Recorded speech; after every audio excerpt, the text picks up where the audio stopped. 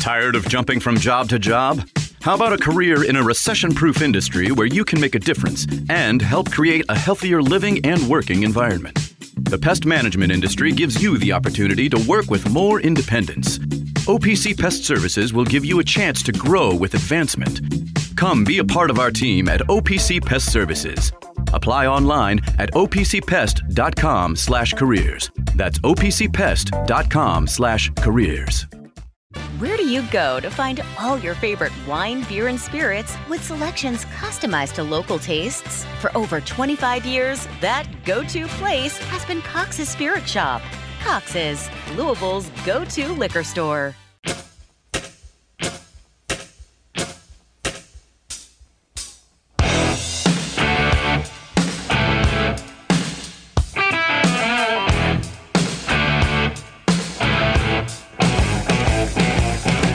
You're listening to The Drive, presented by Fitness Market, right here on 93.9 The Ville. Now, here's Mark Ennis. And Biggest Biscuit, also known as Dave Skull.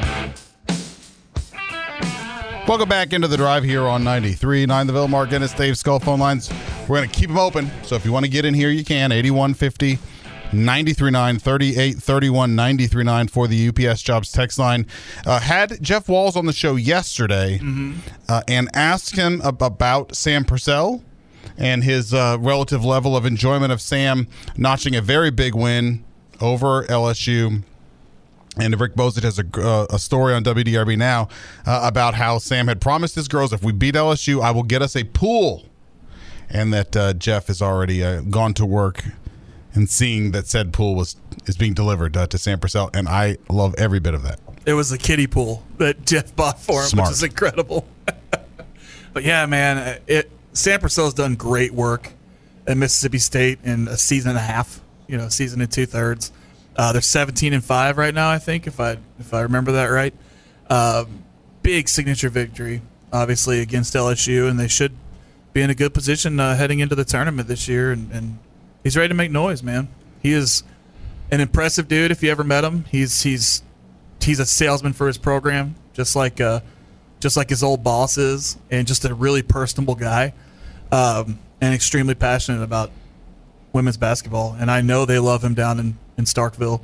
But man, whenever, and hopefully years in the future, Jeff decides to move on, retire. That's the Jeff Brom. That's the call. That's Jeff Brom. That's the call. Bring Sam home. That's right. To me, that's the call. He is a character.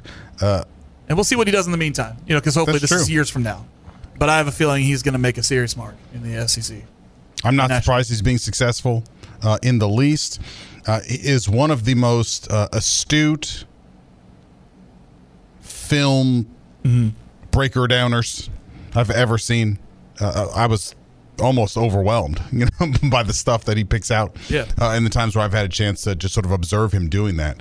Not surprised that he's doing extremely well down there. Yeah. No, not at all. Anybody who's met him, I think, isn't surprised by this. He's really taken this opportunity and ran with it. SEC is a strong women's basketball conference, and he's doing well. I think they're 4-3 in conference right now, with 17-5 overall, with several chances to get key wins coming up in the next few weeks. And I look forward to seeing what he can do in the tournament this year. So of note today, we mentioned yesterday Pat Forty's report that the NCAA is investigating Tennessee, and there have been a slew of reports lately on the NCAA getting involved in investigating schools and the use of NIL in recruiting, which they, I think, tried to tell us all shouldn't happen and isn't the point of NIL. And we all knew this is exactly what would happen. And we've heard now Florida State got in trouble. Florida is being investigated for the whole Jaden Rashada thing. And now Tennessee is being investigated for its, in particular, its recruitment, use of like a private plane and trying to recruit the five-star quarterback. I'm not even going to try to say his name. That's one of those last names I'm not learning unless you're coming here. I'm just That's being fair. totally. Everybody has to have a line in the sand, where it's like, I do it. All right. I still call DJ ukulele because I'm just not learning that. Maybe we'll call him that. He's a Florida State. Just call him DJU. That's easy. That's the easiest. That's a nickname. Just call him that. Nevertheless, rather than roll over, we read you yesterday the feisty letter from the president of the University of Tennessee, basically telling the NCAA to kick rocks, specifying the rocks and where they can find them and why. Chancellor Donde Plowman, which is a great name. It's so sounds good. like an auto-generated name. Yes, like that's a Simpsons character. What is this? Yes, you're right. Plowman. But rather than rolling over for that, the attorneys general in the states of Tennessee and Virginia just decided to sue the NCAA instead. And have taken them to federal court, challenging the NCAA's right in federal court in the Eastern District of Tennessee, challenging their ban on using NIL in high school recruiting. In particular, not allowing athletes to sign these deals or to be involved in it before they are actually student athletes at the school, which is something I think we all know is happening already anyway. And rather than defend it, they're just taking the NCAA to court saying, we don't really think you have the right to oversee this anyway.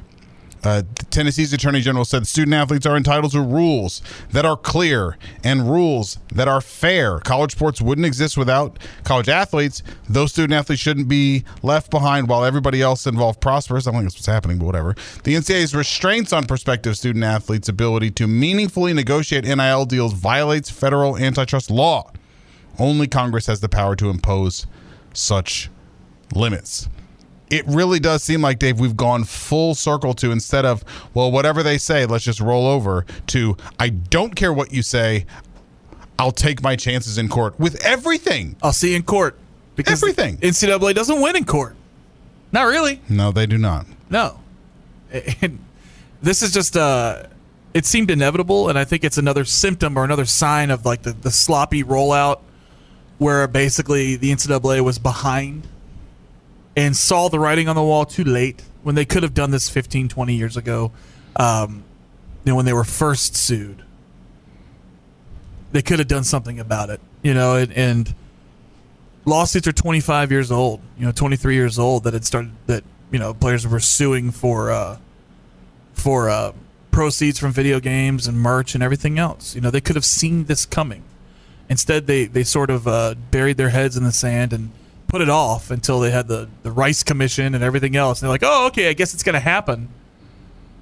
And then that's when the walls started caving in on them. When the lawsuits started flying and court orders and everything else, and they were left kind of catching up. The same thing happened with this portal case. Where it's like, well, if we're allowed to do it once, why can't we do it twice? And all of a sudden, the NCAA was exposed, and they're still saying, well, if you transfer again when you've been ruled ineligible to do that during this open period because these cases are pending, then it doesn't mean we're not going to pressure punish you later. All these kind of empty threats that they're making, they just seem like total paper tigers at this point. Same thing's happening with this, where they've tried to hastily throw up, railings, side rails on NIL and try to limit things when they've already admitted that they should be allowed to operate in the free market. But then they're like, well, not that free. Not yet, not that time. You can't use those things directly. And the whole thing is just, it's a mess. Because once you acknowledge that they're worth this much money, it's really hard to say anything else at that point. Well, then why would you be able to limit when and how much I can make? Like that's the next question. If you acknowledge how much the players are worth. Well, right, and it's the NCAA has always wanted the structurally restricted financial elements for the players only. Yeah. With no one else having any.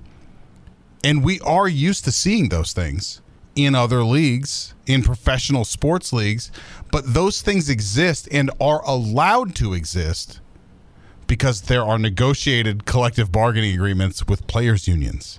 These players are unions, and that the leagues get their various pay and restrictions that are allowed because they're negotiated with the players. Exactly. And there's give and there's take. And what the NCAA has done is just take from day one. The whole model has been, we're going to put all of these restrictions on, and we're going to negotiate nothing. We're just going to announce them. And I don't know why it took as long as it did, but we've gotten to the place now where people are like, I'm not okay with that. Yeah. And I'm not going to just play along believing that it makes it somehow morally superior. And I thought John Gasaway had a funny thing the other day. People freak out when talking about making them employees or professionals or whatever. And he's like, no one is ever like, you need to go in there and act like an amateur. Right. You know, that place, I'll tell you what, man, that really, really, really known for their amateurism. No, like in every other context on It's really Earth. amateur hour in there. Yeah, and that's never a compliment. No. Never.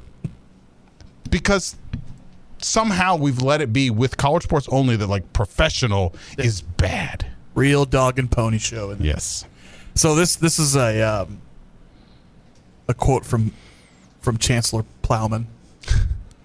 Vague and contradictory NCAA memos, emails, and guidance about name, image, and likeness has created extraordinary chaos that student athletes and institutions are struggling to navigate, Plowman said. In short, the NCAA is failing. Now, I've said from the beginning of this that this is going to end in collective bargaining of some type, and I think most people are coming around to that. I think that's going to happen at some point because you can't have one entity, like you said, basically setting guidelines and rules without any kind of a negotiated contract or conversation. Like it's going to end up that way, I think. Yeah, they're going to lose again. Oh, they're definitely going to lose. It's just a matter of what's going to happen. Kavanaugh was like, please visit us again next time you have an issue. We would like to do this again. I think Tennessee showed up. We'll finish the job next time. Please come back. Right. And Virginia was like, no, I'll throw in on that. Was a Tennessee issue, and Virginia was like, we're in. I mean, you know what? You might see Kentucky or North Carolina throw in now. Who knows? The movement will grow out of Appalachia. Okay, we'll do what we got to do. Damn right we will. 8150-93.9, that's the number. So look, if either they're going to negotiate their way out of that, and settle that in a meaningful way, or we're going to get the federal government just reaching in, and again, a court or whatever, just reaching in and being like, you can't do the super one-sided thing anymore. We don't let this happen anywhere else, and we're not going to let it happen with you either. Unless you just don't have the means, I don't know why anybody would settle with the NCAA before going to court. There's a really good chance you can get everything that you want.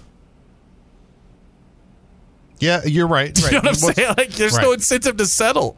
They suck at this, and this is like. But more than anything, every single court loss for me has been vindication that their entire model was BS from day one. Well, that's the point. It's so un-American. That's the whole point. Is that in every other facet of society, we embrace capitalism. And capitalism and competition and getting the most money you can is a virtue, except for college sports. That's why it was such a tenuous situation, and why I get that people like, well, I don't like it as much now because of this, that, and this. Well, too bad, because it was an unfair system before. Nobody else does it this way. Learn look into the club system and everything in Europe. Like, they don't scholastic sports. Intercollegiate sports are extremely amateur in England and other places because all of the professional sports that are worth a damn have developmental clubs. And that's where the best prospects go.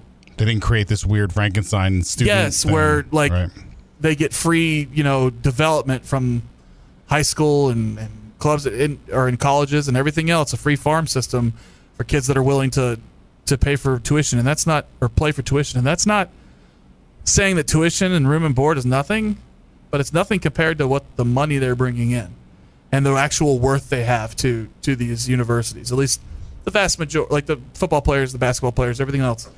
And everyone else should have the opportunity to take advantage of NIL as well. I really think that in the end, when we get to the other side of all of this, where there's just really, I think, a very different model, we're going to look back on the period of time where the old amateur rules were still really in place, but that the conferences, the administrators, and the coaches all went nuts for money without thinking about how completely contradictory it was. Mm-hmm. To be on the one hand, I get $500,000 if y'all go to class, you get nothing. Yeah. Like that sort of thing. Coordinators making 6-7 figures, all of that sort of thing, and no one even thinking twice about it. Like there's no way that was ever going to stand up, and it was just short-sightedness on their part. Teams joining conferences across the country, to get billions and billions of dollars in windfall. Like it's everything can't be about money except for the guys playing the game. That doesn't work. Let's get Bob in here, who has been waiting. Bob, thanks for waiting, buddy. Welcome into the Drive on 9th and the Ville. What's up? Oh, hello, guys. My first, I'm going to talk about UFL basketball, Sure. but to talk about this NIL and the lawsuits. What you all were saying, it's so crazy that for years the NCAA, looked the other way, but they were strong-arming these kids with these and schools with these crazy rules, and now it's just a free-for-all. I mean, take the look at Trenton Flowers.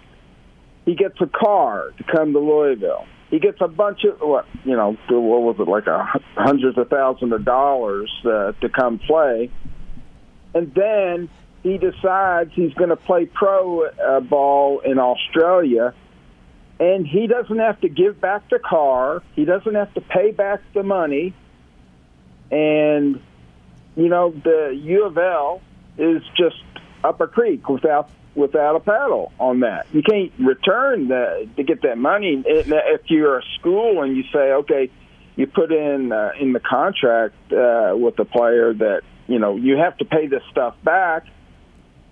The schools aren't going to do that because that's a negotiating point. They say, hey, don't worry about it. We'll give you this car. We'll give this money. Just come to, U of L or whoever.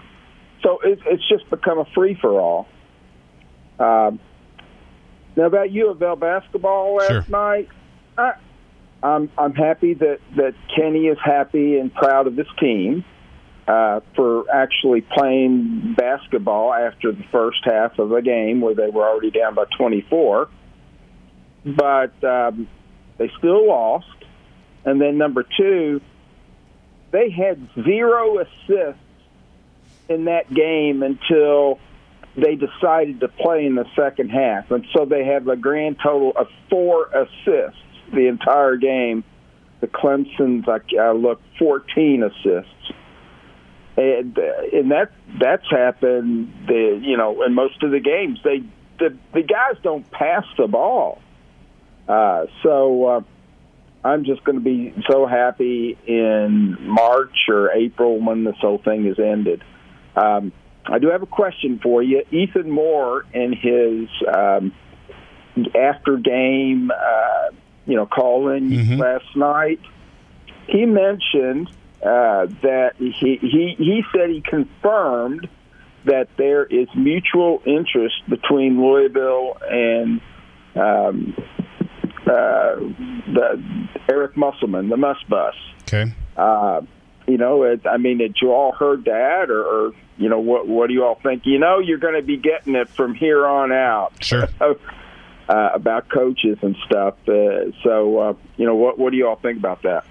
Yep, I appreciate that. I saw, just full disclosure, I did not, thank you for the call, Bob. I did not hear Ethan's comments.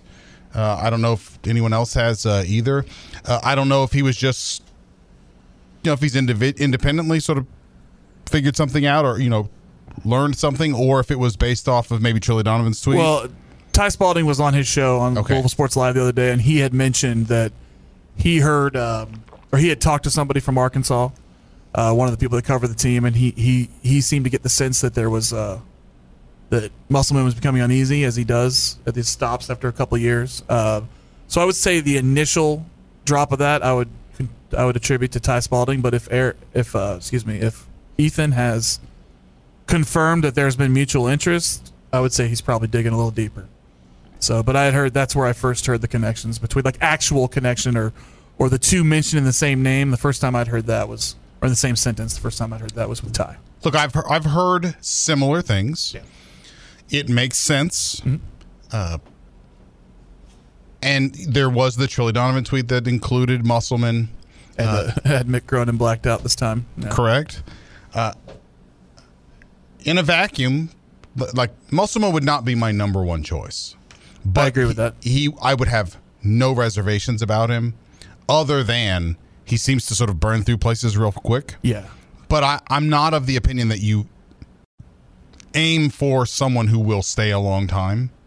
You hope to, but I don't think that can be one of the things you're looking for, because in my experience, when you look for someone that you want to stay for a long time, that you can't wait to get rid of them.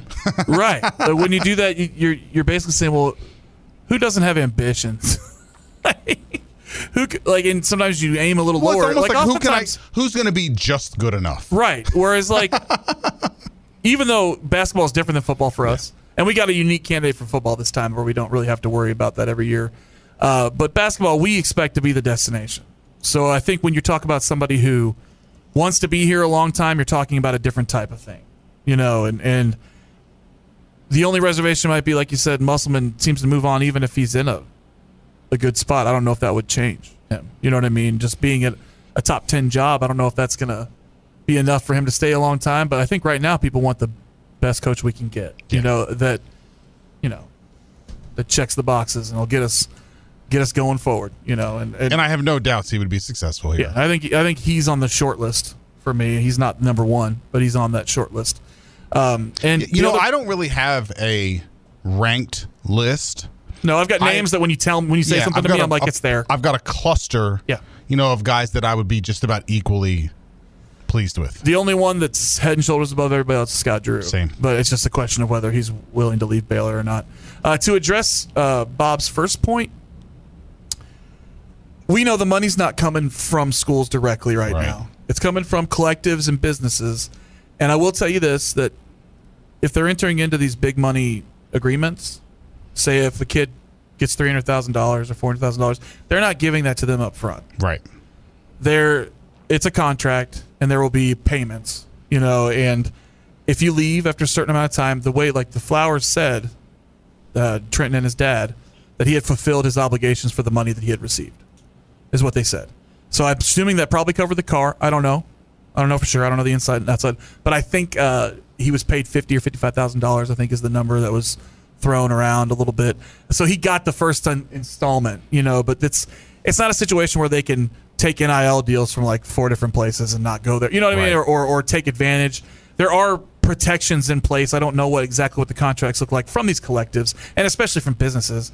They're always, if they're compensating somebody, they're always going to enter into some kind of a contract. Yeah, there has to be. Yeah. And I agree with you. I've been told similar things that collectives have all kind of learned, because they do talk to each other, just because it's also brand new. Yeah. That there is and has been a concerted effort on everyone's parts to structure these things in such a way that you don't just have someone sort of get their money and dash, because no one's going to support that. Exactly. Like the system would crumble quickly.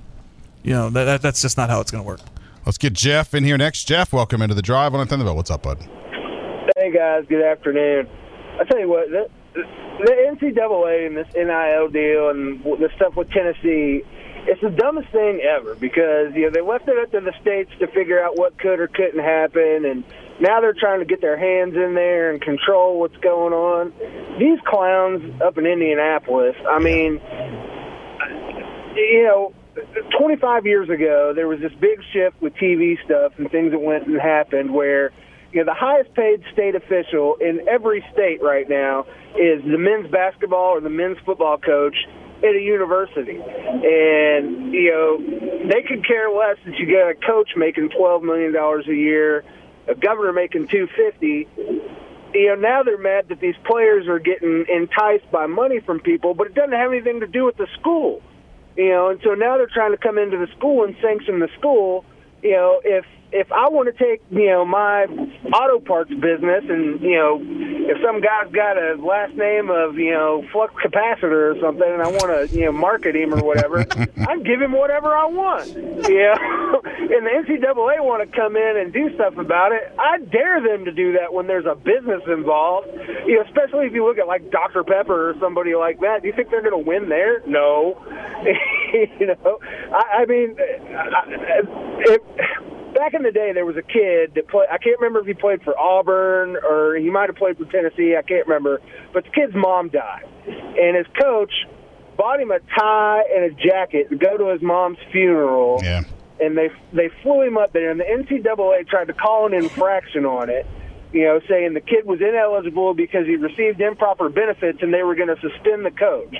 Somebody filed a lawsuit against the NCAA, and they flipped on their heads on that so fast just because of the optics of it. I mean, they're ridiculous on the stuff that they want to pursue to try and, kind of muscle that in there with the amateurism and stuff. But this NIL thing, as soon as they let that out the bag, I mean, what do they think was going to happen? I mean, if I'm a fan of the University of Louisville and I was a billionaire and I wanted to go to the top 100 recruits in the country and tell them all, you know what, I'm going to give each one of you $25 million to come to Louisville if you represent my business, justbigfootupyourbutt.com, whatever, that's going to happen. Oh, but wait, you can't do certain things like gambling, alcohol, tobacco, things like that. But, it's the dumbest thing in the world. I hope every school jumps in on this same lawsuit and just says, I dare you to do something. I mean, they can't do anything. It's so dumb. I don't even know why they're responding, to be honest with you. But, the NCAA is over.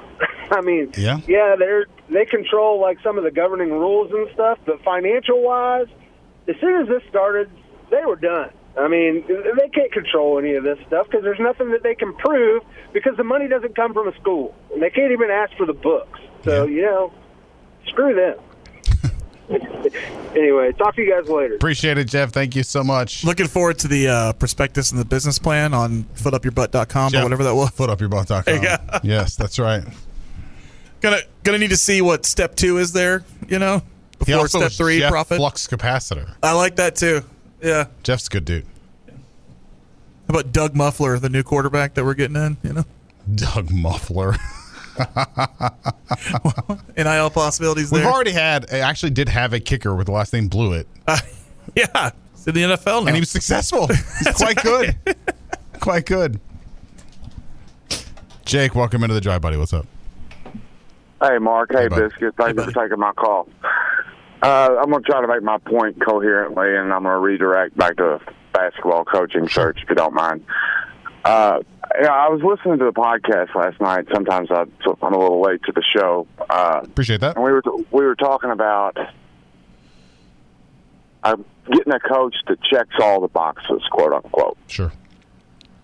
Personality, enjoys being in the fishbowl that is the Louisville basketball coach. Style of play, obvious command over the program, also a proven winner. Here's the thing. That sounds like Rick Pitino. It's sad that he's not coming through the door. And at the end of the day, I think it would behoove us to maybe set some of those things aside and remember that nobody cares about any of those things as long as there's W's in the win-loss column. Bobby Petrino was the biggest butt on the face of the earth, but nobody cared as long as he was winning.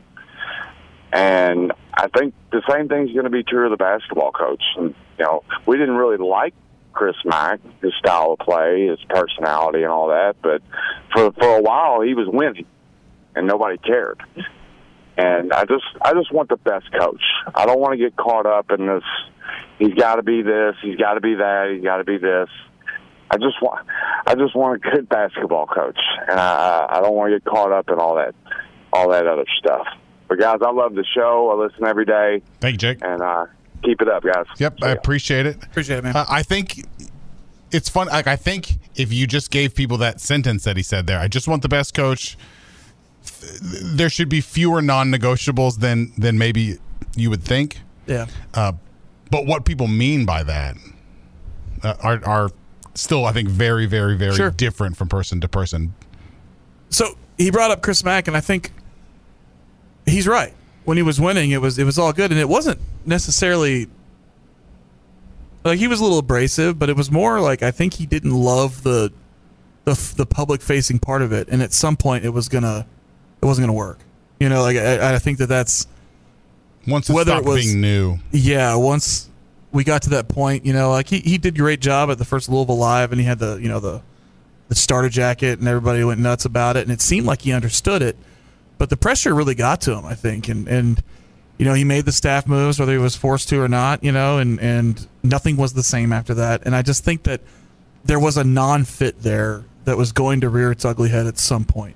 And that's what you're concerned about, because if somebody doesn't love that part of the job, it's going to be really hard for them to win 30 games a year here. You know? I mean, that's the problem, is that it's not that we want that, like, to satisfy us, it's that that's the job.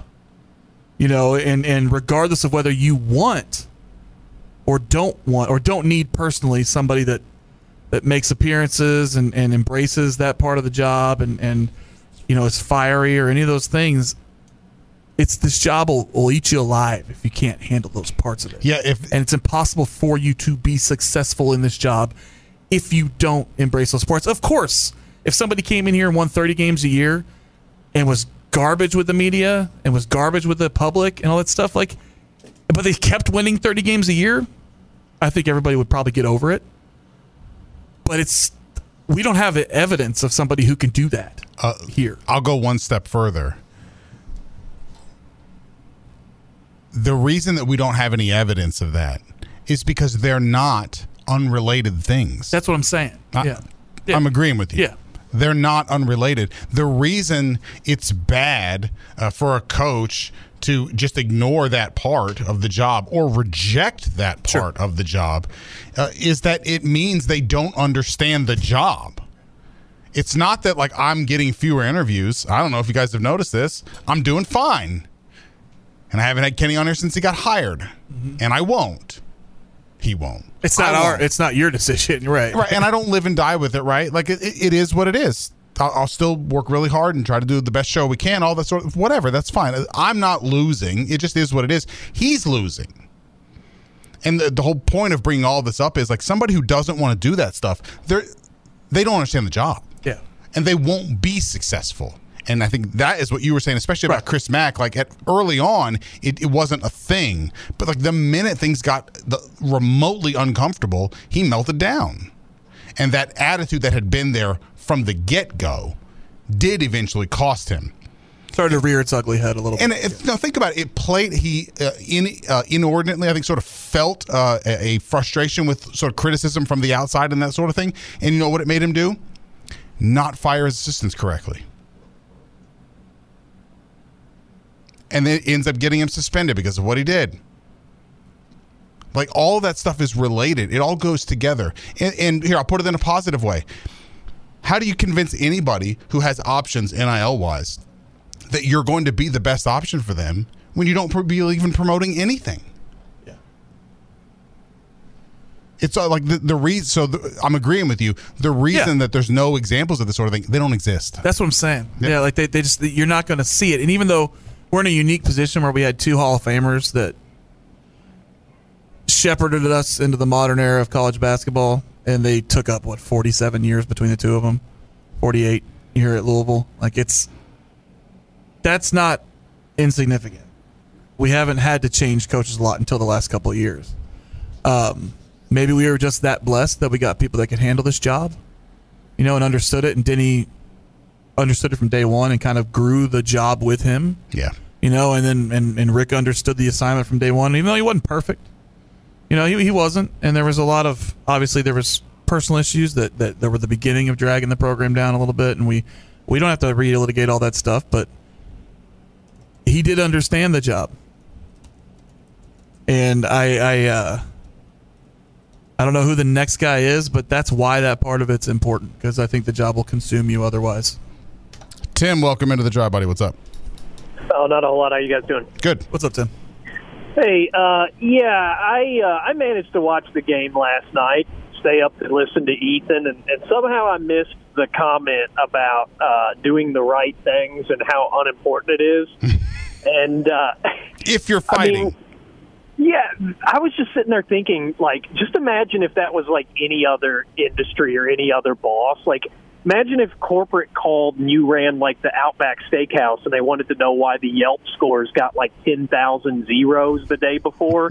And you're like, oh, you should have seen how many tickets we cleared. I mean, it doesn't bother me that nobody got the right food and some people have peanut allergies and this, that, and the other. Our cooks were cooking so hard. Or even like another employee at the university. Imagine if you were like a professor and you're like, Mark worked so hard on that thesis paper. I mean, those were the 40 most well-written pages ever. I mean, I know it was supposed to be about microeconomics, and he wrote about which Big Mama's House movie was the best. But, I mean, he worked so hard. He stayed up late working on that thing. Yeah. It was the first one. Everybody knows that. You could tell he put a lot of – I mean, that might be – every time I think we've hit rock bottom – like, I find out that, the ceiling is the floor. Like, we just fall through to ceiling. Another level. Like, at this point, like, I mean, I hate to say it, but, like, the people that were on board with, like, Kenny's not capable of doing this job, we'll just say, I'm like, you know, maybe there was somebody smart on his side. That's why he does move in silence. Because someone was... Maybe that's Josh Jameson's job. He was kind of like Kenny's holdback guy for press conferences. Like, Kenny's like, I'm going to go in there to the presser, and he's like, whoa.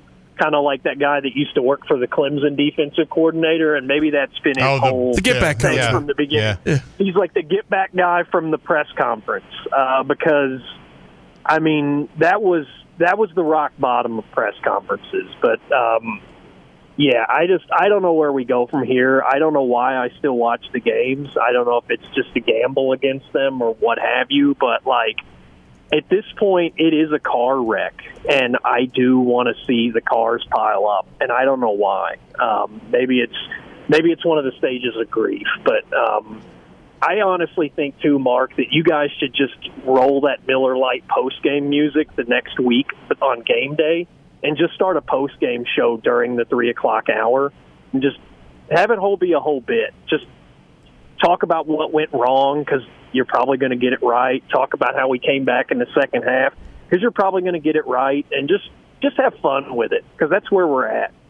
But love it. Love the show. See you later, Biss Karen. I like that, Biss Karen. That's got potential. It doesn't. It doesn't? Okay. Stop it. Fair enough. Let's take a quick break because we have not taken one this hour. Call me Biss Karen if it makes you happy. We'll take a quick break here. We'll be right back on The Drive on Attendable. Taking care of your family isn't always easy, so we make sure getting care when you need it is. With Baptist Health Urgent and Virtual Care, we bring you more options and greater convenience, too. With video visits available 24/7 and online check-in through MyChart for in-person visits. To check in online or to set up a video visit, go to baptisthealth.com/careanywhere. When it's time to replace your heating and air system, we know people want options. That's why you'll always get a free second opinion with BJ Heating and Cooling. Plus, for a limited time, get 0% financing for 60 months on a new Bryant system. Call the experts you can trust at BJ Heating and Cooling.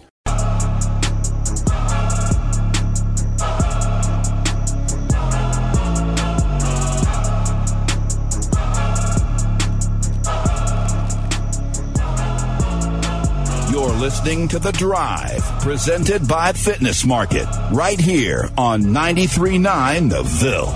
Now, here's Mark Ennis. And Biggest Biscuit, also known as Dave Skull. Welcome back into The Drive here on 93.9 The Ville.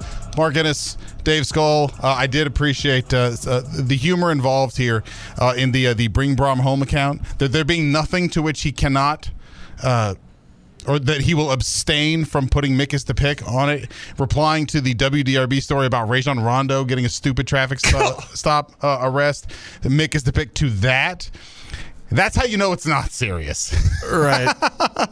And also does not actually play a role in any of the decisions that get made. But I feel like he flew that's the too- first one that's not dorky to me, though. It's at least He flew a little too close to the sun with Mick as the pick, in my opinion. But, more power to him. Just that I think there's a lot of people that are kind of like, this was fun when it was Braum. After it was clear we could get Braum. It was fun when he was like annoying about the thing we all wanted. We all wanted, and now everyone's kind of like, nah, no. Like, no, but yeah. There's just not the. You should have checked with us first. The Cronin Hive just isn't quite as strong as you thought it was. You're not getting quite the unanimous support that you had before. You know what we should do? We need to figure out a way to put on. We need like sponsors, whatever.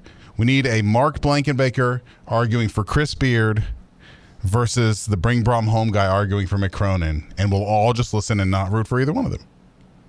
I like it. I like this idea. What about That's good radio. Is everybody going to get their own? Like, are we going to find somebody for everybody else and have like a primary debate? Well, right, right. 12 people be like, I don't know who any of you people are. But Scott Drew ends up winning, and he's like, I don't even want the job. The challenge is trying to come up with some kind of alliterative thing that works for every one of these guys. Right, or rhyming, alliterative or rhyming. Yeah, something. like Mick is the pick. Like at least it has that going for it, but not all of them do. I don't even. Jerome Tang, there's a lot of potential there. There was the right is right, but that's not happening. Tang Gang, right? I'm all about that. Tang. I Must do like bus, that. nice and easy. Bus is easy. If it can't be sloganized quickly, you got no chance. That's right. I just picked up the wrong phone line because I don't know what I'm doing. How about that? Harold, I answered that. I picked up the phone really, really hard. I fought, so it doesn't matter that I hit the wrong button when I was trying to pick it, to bring you in, buddy. Hey, good afternoon. I'm about to take a seat in Fuse Pew and, see if we can get that going there. Everybody, forget the bus. Let's have a seat in Fuse Pew. I like it. That's great. I think real quick, I think he may need a change. Sometimes it just happens, right? And I think that he's the kind of candidate that can come and get us going in the right direction and keep us rolling, and could be one of those lifelong hires. I think about him, though, in the same vein. I think about Chris Peterson, right, who was sort of underrated at Boise, but people were paying attention to him, and then he went to the University of Washington and did his thing. I mean, he retired, so hopefully Pew wouldn't do something like that too soon. But really, I was talking about last night's game, and something Biscuit said earlier, it just reminded me, talking about sense of urgency and the like.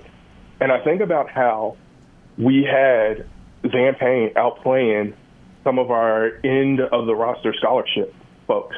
And, that bothered me. It bothers me that, I mean, I'm sorry to pick on D'Lo, but it bothers me that in a game that tight, that you had no business being in, but you found yourself in, the coaching staff hadn't put the players on the floor in the best position to take advantage of all of their fight, all of their hard work, all of their grit and determination. And so because the coaches didn't equip these players with the roster management that was needed, when you have a guy like Trey White pop for 29 and nobody else scores in double digits, that's a crying shame. Average games. You get average games from folks. And so I know you all talk about whack-a-mole and, prior to the Virginia game, it was all the offense, right? That was the rage. And that defense was atrocious. And so, the lack of consistency in my mind falls on coaching too. And coaching is about the details. And so it is insulting to say that, you're not going to be mad about certain things because your team fought. That's not the business that we're in. It's definitely not the business he's in. Well, no, it is, right? Because this is year one. After year zero, this is year one. And he has a piece of paper that says he is hired by the university for I don't know how long is his contract actually. Ends right? in 2022 or 2028. Okay, so so he has 4 more years.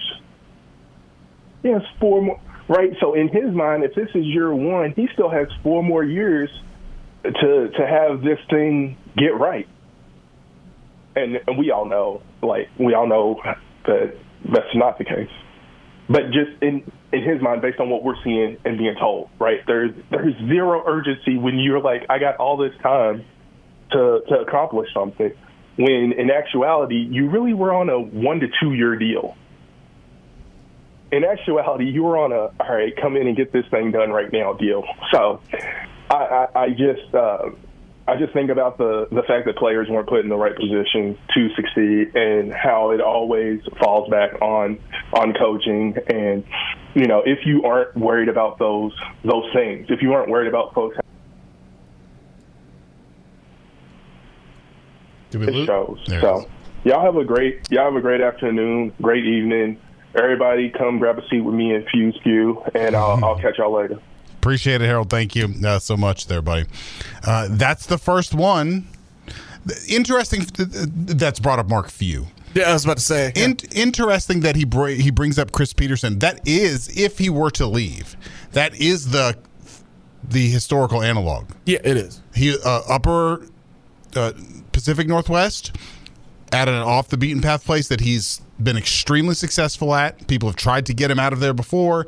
He's never been interested. And then all of a sudden he did leave. He did go ahead and try at one time and was uber successful at Washington. It's fair to say that he was just going next door to, Boise to Washington. That would be fascinating. Yeah. I mean, I think we would all be through the roof. Oh, absolutely. Then we got our guy, it's Tim, texting in the Tinkle for Sprinkle, which we always like. I know Tim. He loves Coach Sprinkle. He does. And look, there's a lot of potential with Sprinkle. Okay, there is. That was just the first time I've heard someone say Mark Few. What was it saying? Pew for Few? Fuse pew, like a pew in a church. Right. Come join me sitting in Fuse pew. We had people, but that works for Drew too. Drew's me. Or Drew's crew, as somebody texted in. What did somebody say? Something for Shaka. Flocka for Shaka? Something like that. I haven't heard that. Rocco with Shaka. That's what. Okay. Man. Texture said there's no way KP really thinks he has 4 more years, does he? No, but it doesn't matter if he does or not. I think what Harold was kind of drawing attention to is the fact that he seems to have behaved as if he has all of the time in the world to do this as just gradually as possible. How long of a leash would you have that a year and a half into the job, you are just happy with playing hard the whole time? Like the goal of coaching is to play hard correctly. Yes. Hey, don't forget they fight. It's the lack of urgency that we've highlighted a lot, I think, is what Harold's talking about. Where he acted like he had all the time in the world, even if he didn't. That is exhibited by like his closest friend in media is Rick Bozich, and he said so much in his article a couple weeks ago where it was like, well, he knew that he wasn't gonna have these players on his roster going forward, so last year he really didn't see it was a throwaway year, basically. It's like, man, what? Like from he was forced to play with these players, which is not true, all the way through the end of that statement. And like, man, that's the problem. That's the problem right there, is that he had a different timeline in his mind than everybody else did. Ask yourself this. Is it really fighting if you're not doing the right things? Like, how can you watch a team play and be like, they are fighting if they're not doing anything right? So it's like if somebody's in a proper fighting stance and they're trained boxer, and then somebody comes in with a windmill arms. Is that what you're trying to say? No, here's what I'm trying to say. Oh, you didn't like that one? Well, it's funny, but I loved it. Thank you, Tanner. I know what you're getting. That's what it silly, felt like right. me. Like it was like not fighting. Like used to have a Tupperware 3-drawer thing, like a Rubbermaid, and 3 drawers. Then you pull them out. I keep like pens in it because I'm a nerd. Well, it was. I had gotten it out of the garage. It was sitting out on the back porch. My kids were playing in the backyard just a couple years ago. My son was really little at the time. I watched him take the drawer out and then just crawl through this thing just to emerge on the other side. And he really stuck with it for a while. Like he worked all the way through and he got to the other side. And I watched him stand up afterwards, brush himself off, and like wipe his brow. Like, whew. That's a hard day's work. Yeah. Doing an idiotic thing. And like that's what I'm envisioning when you're like, I don't care that they're not doing anything right. They're not doing the right things, but they're fighting. Well, I'm sure basketball seems like a fight when you don't do the right things. But this is just another one of those places where it's like you realize what he thinks about is crazy. There's no such thing as fighting wrong. Yeah. By the way, I've spent plenty of time doing basically what your son did. So have I. Yeah. It's what it means to be a boy. It's amazing any of us to make it to adulthood. It's ridiculous. Chris, welcome into the Drive, buddy. What's up? What's up, guys? Y'all are killing me right now, man. Hey, real quick, two little things. I had just one, but y'all kind of hit it. Was talking about one of them, but the other thing I was just sitting there thinking, you know, I'm not privileged enough to go watch them practice, and I don't know how many times y'all went to practice or whatever. But you know, you sit there and watch. You know, I watch them on TV, and it's like what y'all say. It looks like they're lost, and it looks like they have no direction whatsoever. So I'm wondering if, you know, anybody that goes to their practices that, you know anything. I listen to Maven and stuff, and he's been there a couple times. But is that the way it is at practice with them? I mean, do they, you know, when they run or play and it doesn't go right, does he just keep going and go, oh, okay, yeah, y'all get it? You know, I'm trying to tell them what to do. Well, you know, I'm sure y'all played sports enough. When you don't do something right, the coach stops and run it again, and you run it again until you get it right. Just beat it in their heads until they figure out what they're doing is right. And to me, it just seems like when they get out there, and he kills me on the sidelines, the standing up with the legs kind of spread with his arms on his side, and it looks like he wants to say something, but he never says anything. It's just the only thing I ever seen him do every now and then. He throws them arms like go. It kind of reminds me of Coach Cal when he was, you know, when he used to do that, when it was just get the ball, run, and go. But it's just, to me, it seems like when they're at practice, they just let whatever happens. And, don't worry, hey, we'll get it. You'll get it. You'll figure it out. And my last thing I wanted to ask y'all, because I don't listen to all this after game and press conferences and all that. It seems like to me the guy is sitting here going right now like, I've got time. It's not really where he has no sense of urgency right now, going like, you know, I'm going to lose my damn job. Yeah. And I know if I was in that position, I'd do everything in the world to try to figure out what can I do to change this, to make this a better product, to make these guys understand. And if you got to go get walk-ons or whatever you got to do to make this thing right. But it's just like, to me, he's like, you know what? If it happens, it happens. If not, then, you know, oh well. I'll hang up and hear y'all's comment, man. Thanks, man. Go Cards. Yep, I appreciate that. Yeah, look, he's certainly not given anyone the impression that he feels pressure or urgency like that. But I also think he's just committed to being that way, and that he's contrarian in this way. If he has the sense that people want to see something from him, you are not getting it. Yeah, that I 100% agree with that. Now, as far as how practice goes, Plumber Chuck, hang in there, buddy. We'll come back to you. We can talk about that a little bit. I've not been to one. It's entirely secondhand, but we can talk about that a little bit. On the other side here, on the Drive on 10 the Ville.